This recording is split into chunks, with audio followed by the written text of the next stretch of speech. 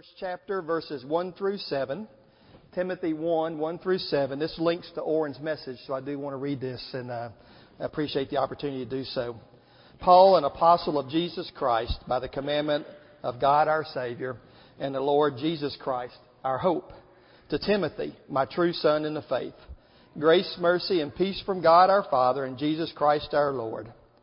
As I urged you when I went into Macedonia, remain in Ephesus, that you may charge some that they teach no other doctrine, nor give heed to fables and endless genealogies, which cause disputes, rather than godly edification, which is in faith.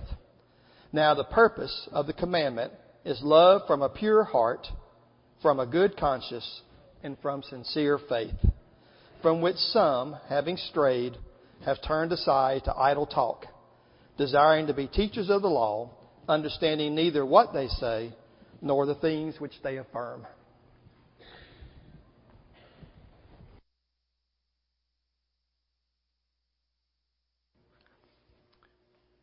Well, good morning.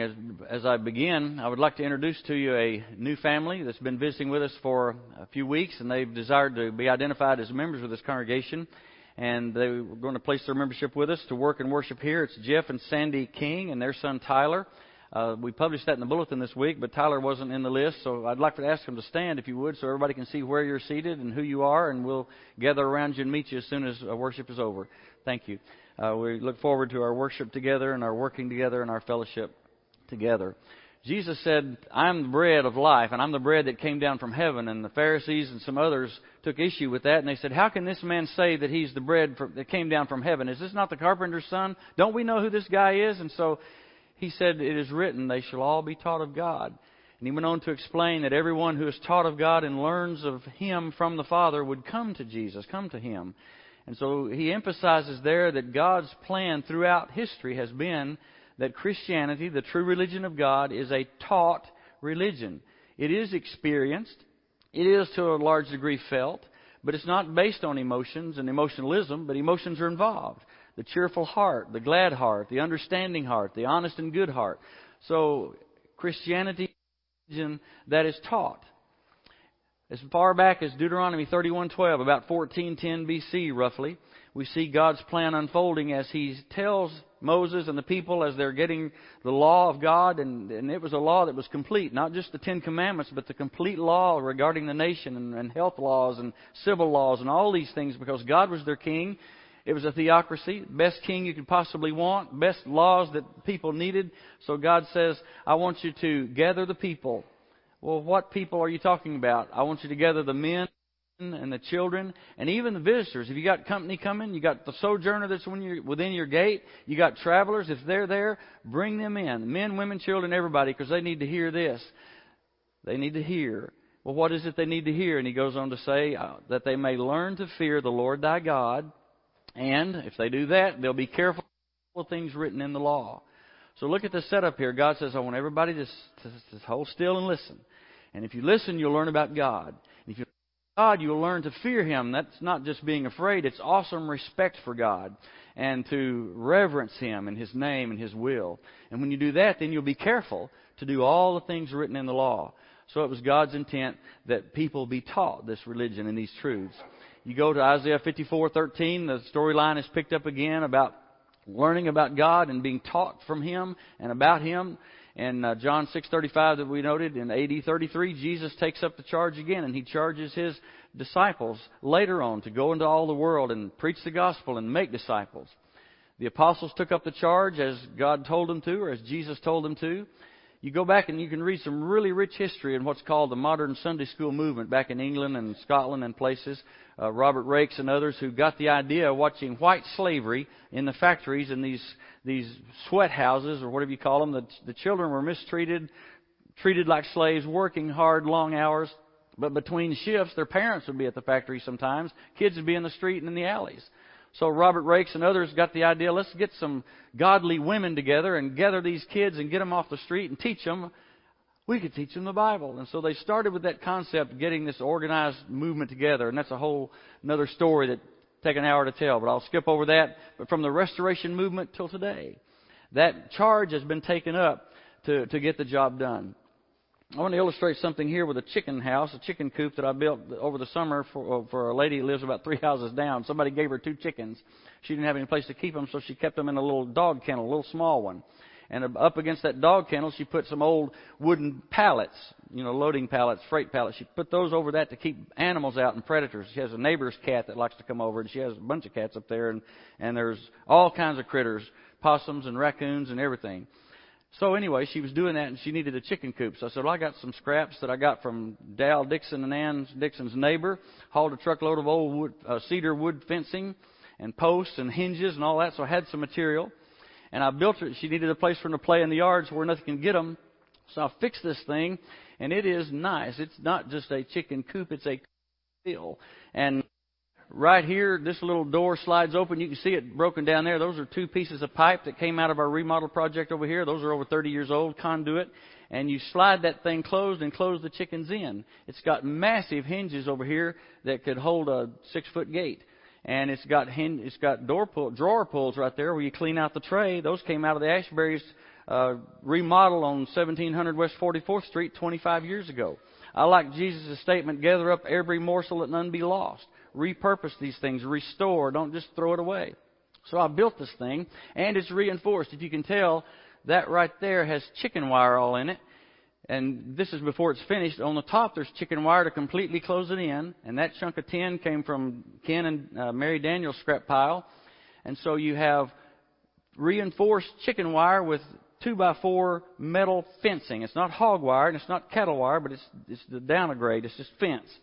Tough. And I thought nothing can get in there. So I took it to her, put it all together, put the top on it. But on the door right there, on that little access, I didn't put the chicken wire. I gave her some of it on a roll. I said, you put the chicken wire on there.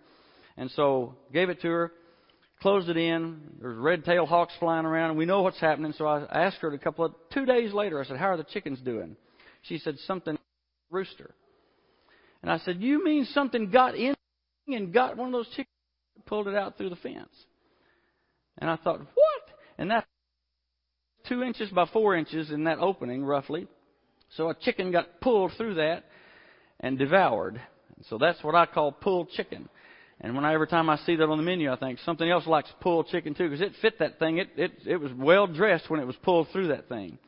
So you see, there's an issue there with, and I thought too, the next time I counsel a chicken like this, and that's real too, that's not photoshopped. One day I was in here at the office and knock on the door and open the door, and there's Brandy Holly standing there with a chicken under her arm, a big fat chicken, that one. If it's their pet, it was, something got it too. Well, not ask what mood it's in. I'll say, don't sleep next to a hole in the fence. Something will get you. So it's a serious something getting us. In fact, in about 3 years, we've lost 5 families due to adultery, abandonment, and then divorce. And that hurts everybody in their extended family and in the family of God on the earth, the church. And so, did that happen because someone on their door and say, you need to remember not to commit adultery? You need to remember not to abandon your wife or your husband or whatever the deal is? Did they just not know? Had they never been taught? But there are issues there with the idea that Satan is like a roaring walk seeking whom. And as much as we concern ourselves with false doctrine and things that go wrong within the church, there's also that reach in and pull us out, skin us alive nearly, and just pull us out. In fact, after that happened, I thought about that. The next night on the news, there was this reflection on the radar return. No rain anywhere in the state, but there was all this clutter. And Ed Buckner said, that's ground return right there. And I said, it's chicken feathers from 3 houses down is what that is. But that's kind of what it feels like when you have like 59 people die from this congregation in the last 9 years. You can count it up. They've got names, addresses. So we have an issue here with protecting ourselves.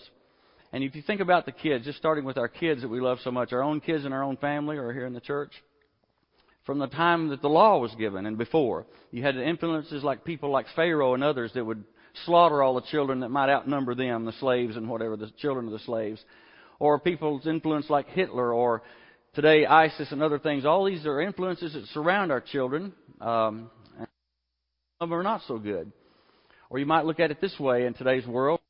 The peer pressure or the experiences in their life, things that happen at school, the nurture receive or don't receive, the media that influences them with a constant barrage of messages of worldview and belief systems. And you can just imagine the pressures. Now, we have a low level of influence in some ways just by the number of hours in a week. And I'll talk about that in just a minute. But you can also look at the positive things around. Suppose we surrounded our church family with Bible classes, their parents and their mentors, worship services, their peers, good friends that are good influences. And this sort of surrounds our children to sort of build a fence around them, a good fence or a hedge. So let's just put it together like a fence and seal them in somehow. Just keep them embraced with this kind of good influence. And so then Satan comes up. He's trying to find a way to get in. He can't even reach in and pull us through because we're connected, because we are responsible, we are accountable, we are a family, and we are jointed together. Influences, whatever it might be that come at us, we can be stronger together, united, and with a purpose to serve God. Now let's take out peers and friends and see if there's a hole there that something could get in. Let's say the child that's a loner, that maybe he's comfortable in his own skin, but you see sometimes a sort of a signal that something's not right when a child has no friends, doesn't ever talk to anybody at school. You know, sometimes kids crave attention so they'll even take negative attention. That you have a kid that's left out of the group, and so he'll go with a group that'll give him some dope or something, or let him be a part of the gang. Or he'll act out in class. So you won't pay attention to me. I'll make so much racket, you'll have to pay attention to me. Even if you put me in the corner, time out. I'll do it because I need something here. So if you take out something like peers and friends, you may be opening the door for some kind of trouble or something to get you, possibly. Or we could maybe put those back in place, and these poor children that have a special challenge in their life, that they're growing up without their dad or without their mom or without both of them. Great challenges there for someone to stand in the gap and raise up those children. Or let's say we took out Bible classes and there's an opening, that there's no connection there. And even though that's a small part, and you think about how small a part it is, it takes us a year to get 52 hours of Bible class. And that's not even a whole hour, so it takes longer than that. And if you add in Wednesday night, it takes a year to get 104 hours, which is still not 104 hours. And in 1 week, there's 168 hours we live.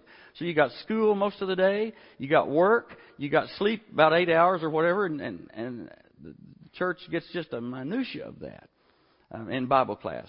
But if you take that out and are not even a part of that, there's an opening possibly for Satan to come in there. So you put yourself in the place of our kids, because adults need the same thing. Everybody likes to be liked, loved. That's the whole design of the existence. And when God is not good that man should be alone, He understood that man needs someone to love and someone to love him back. There's a reciprocation there. And that's the way God is. And He teaches us, I love you. Don't you love me back? And that's what Adam and Eve with. I love you. Is there something for me in this? And He's a jealous God. And so Bible classes become very important. God says, as we saw, they shall all be taught of God, Jesus said in John 6 and verse 45. The goal of our instruction, and I'll talk more about this in just a minute, in 1 Timothy 1 and verse 5, there's a goal for this. There's a reason behind these commandments. Paul said there's a reason we teach and keep on preaching, because we're looking for this love from a sincere heart, a good heart, and a sincere faith. And then James says this is a big deal. It's important because teachers are given a special charge to handle God properly, and to handle it seriously, and to handle it faithfully, and they'll receive the greater condemnation, meaning they're under scrutiny of the God of heaven to keep His word pure and not turn aside after fables. And then in Hebrews 5, there's an indication that some people had not progressed along their Christian faith growth process the way they should, because at a time when they should be teaching others, they have need that people should teach them again, even the basic things. There's a bumper sticker I like that says, if you can read this, thank a teacher. And I saw one that's put under that one time that said, if you can read it in English, thank a soldier. And I think this is a good time to be thinking about that. And, you know, we've come close. If you look at history, world history, we've come close to a few things. If Hitler hadn't done wrong, we might be speaking German. I don't really think so, but you wonder about that. It's a great thing. Someone else, and I don't know who to attribute this quote to, but said, no soldier's pack will ever be as heavy as a prisoner's chains. So we owe a lot to those who gave it all and who are serving right now to protect our country The church is set up like that as the army of the living God, as the kingdom of Christ, a spiritual kingdom. We're built together a spiritual house, and so we have a job to do. And we try to be relevant. I like this. This is so themes. Why study the book of Numbers? It's 36 chapters of self-centered people who whined every time they didn't get their way. Give us something relevant. So it just sort of sinks in a little bit. So what is relevant? How do we figure that out? And so we're challenged. Is the goal of our instruction to produce love from a pure heart and a sincere faith? Jesus taught as one with authority because He came from heaven. He said, I'm the bread that came down from heaven. And His charge to His disciples, go into all the world, make disciples and teach them, baptize them, and keep on teaching them. And then the apostles kept that charge. They went on, and when the magistrates said, shut up, they said, we're not shutting up. We're going to keep talking. We'll throw you in prison. We'll torture you to death. We'll die gladly because we're not giving up. And so they kept the charge. And then elders and today's church are challenged with this qualification. One of the qualifications is to be able to teach. And so shepherds then keep that charge, feeding the church of God, feeding it the truth, teaching it themselves, and seeing that it gets taught. So the flock then, the church, must reciprocate. Gather the men, the women, and the children that hear and learn to fear and be careful to do all the things that are in the law. So they must assemble and be fed.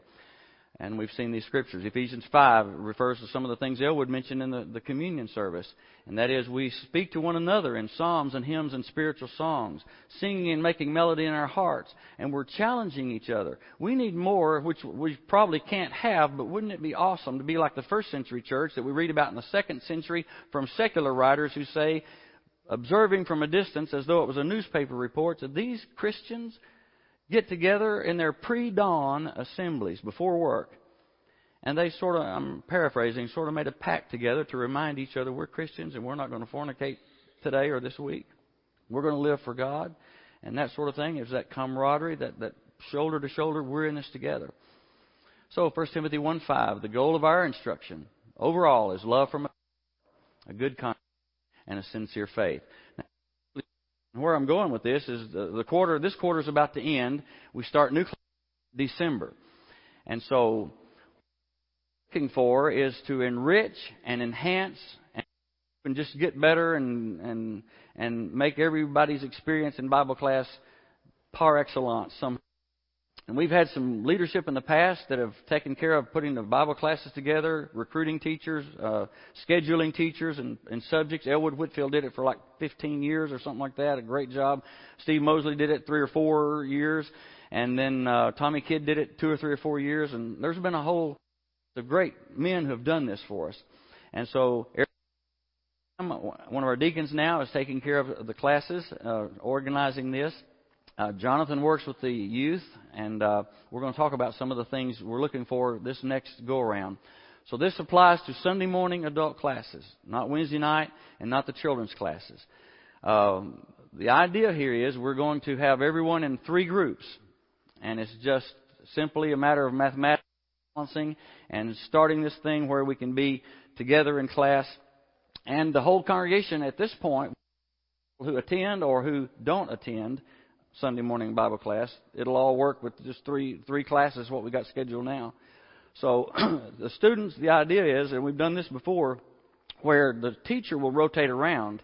They'll teach a subject, like let's say you're teaching Romans or something, and so you teach your Romans class to this group, to this class, and then at the end of that session, you go to another class and teach your same stuff to them. And so that class gets a new teacher and a new subject, but the teacher keeps getting better and better doing the same class over is the idea.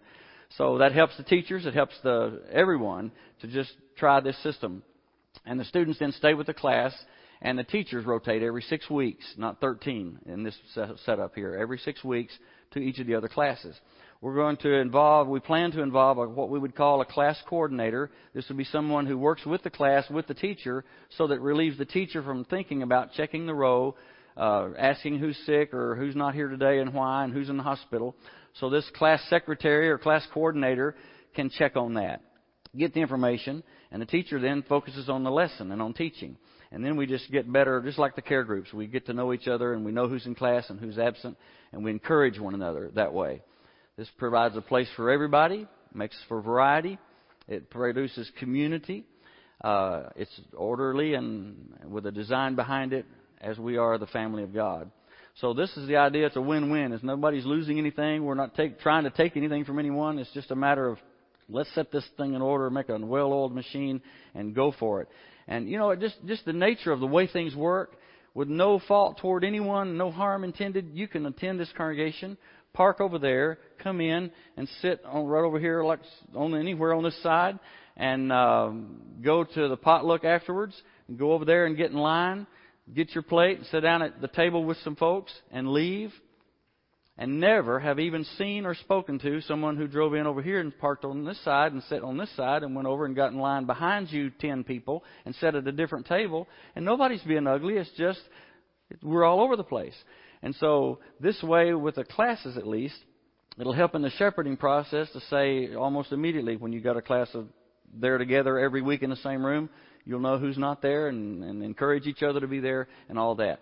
So I'm talking fast so I can get through because Jonathan's going to say a few words and Eric, but Eric first. What we're going to do, and this is not a popularity contest and it's not anything like that. So we're not putting class teachers or subjects yet.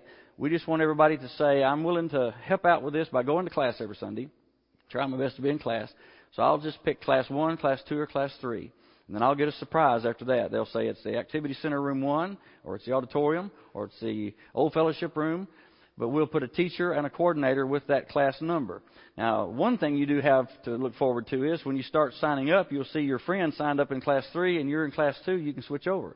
Then after 2 weeks in class, and we're going to write this all down and explain it like 12 times before the next 2 weeks are over so everybody's got it.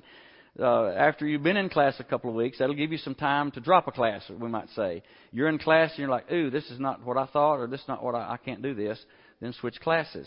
But after 2 weeks, or maybe 3, we'd like for you to stay in the class you finally settle in one of them and stay there. And then everybody can keep up with everybody and what's going on. That's all this is about.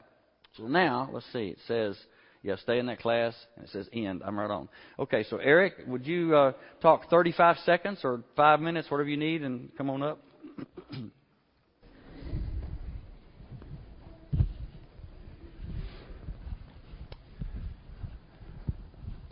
Good morning. So ideally, there were a lot of things that sort of drove this idea of trying out a different class setting, and I just want to talk about a couple of those points real quickly.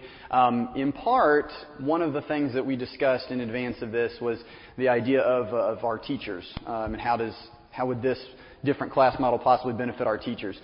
For me, I'm a teacher by profession. I mean, I teach chemistry, and I can talk about chemistry at the drop of a hat and tell you anything you need to know.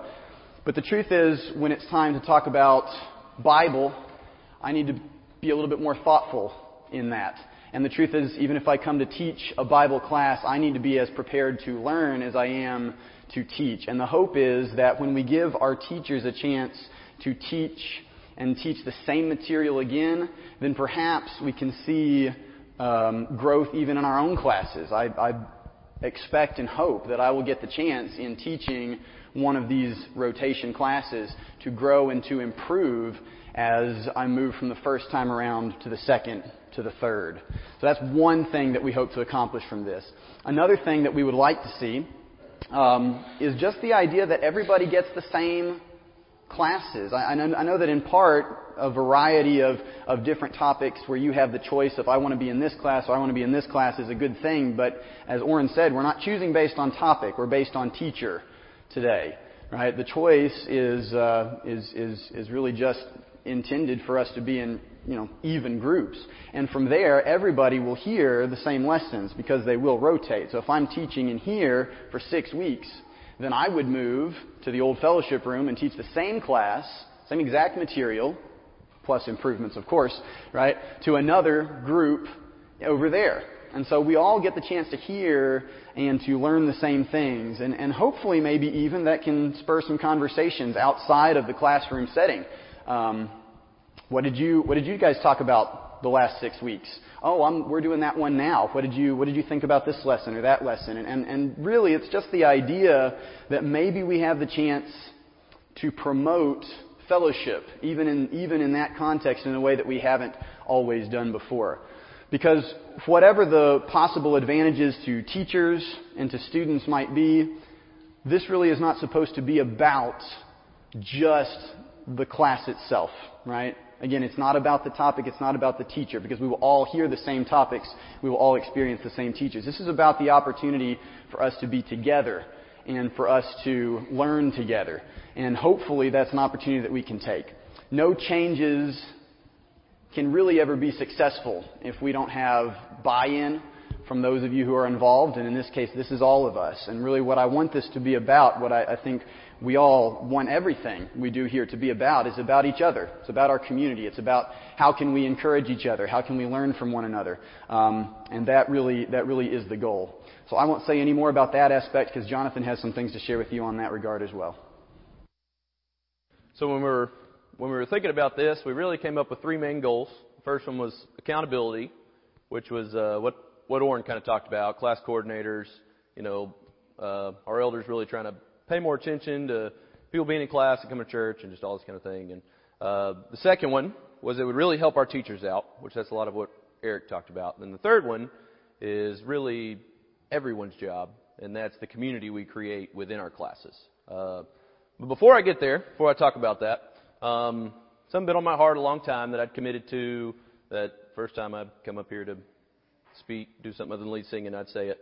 And what I wanted to say was thank you, because I'm someone that was raised in this church. I just know that it's such a huge blessing for me to be able to work with teens, to be able to work with kids, and to give back to what was given to me in such a huge way, and that's just awesome. I remember as a kid, before I get there, but it wasn't the sermons. Sorry, Orrin.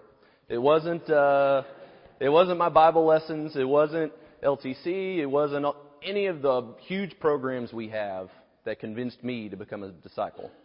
It was you discipling me. I remember being over here as a kid, and Mr. Frank would always come over and talk to us.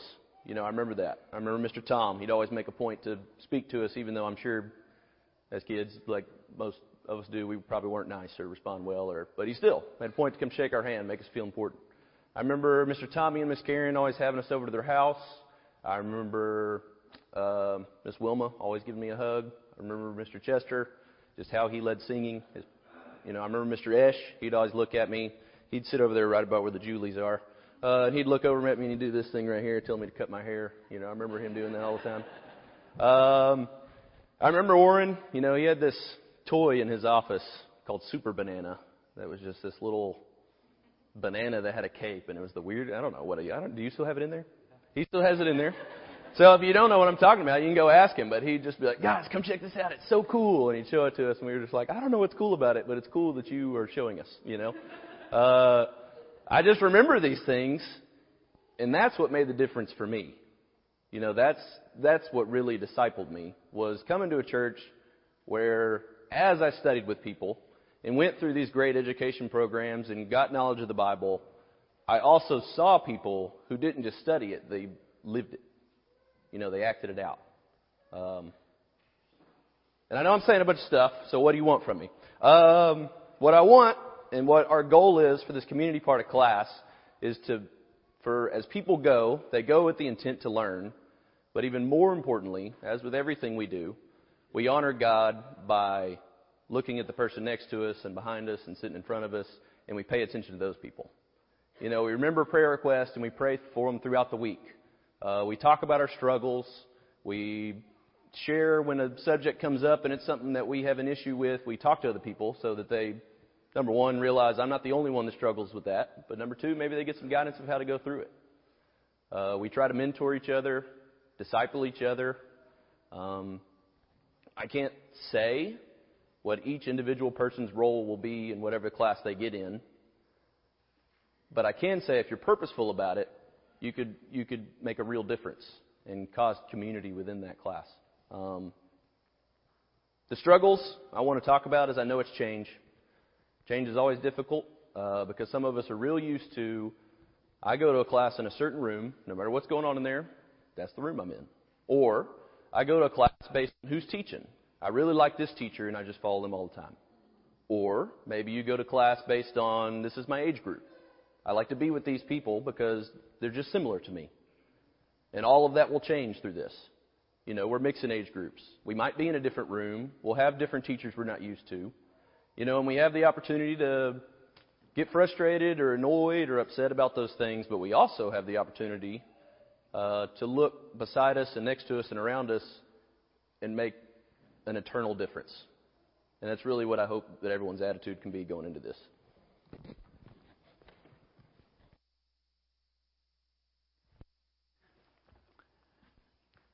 I'd like to have a prayer before I complete the lesson with the invitation. Would you bow with me, please?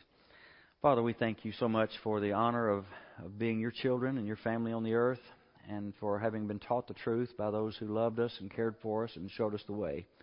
We thank you that your word is alive and lives within us and becomes a fountain of life springing up within us. Help us to want to learn more and to be able to share the Word and to live the Word in our lives, that the Word may become flesh, and that we struggle together for the faith of the gospel, and then we grow as a congregation and grow individually and become stronger in the faith. And we pray that we'll all be strong in the Lord and in the power of His might. We pray in Jesus' name. Amen. Here's a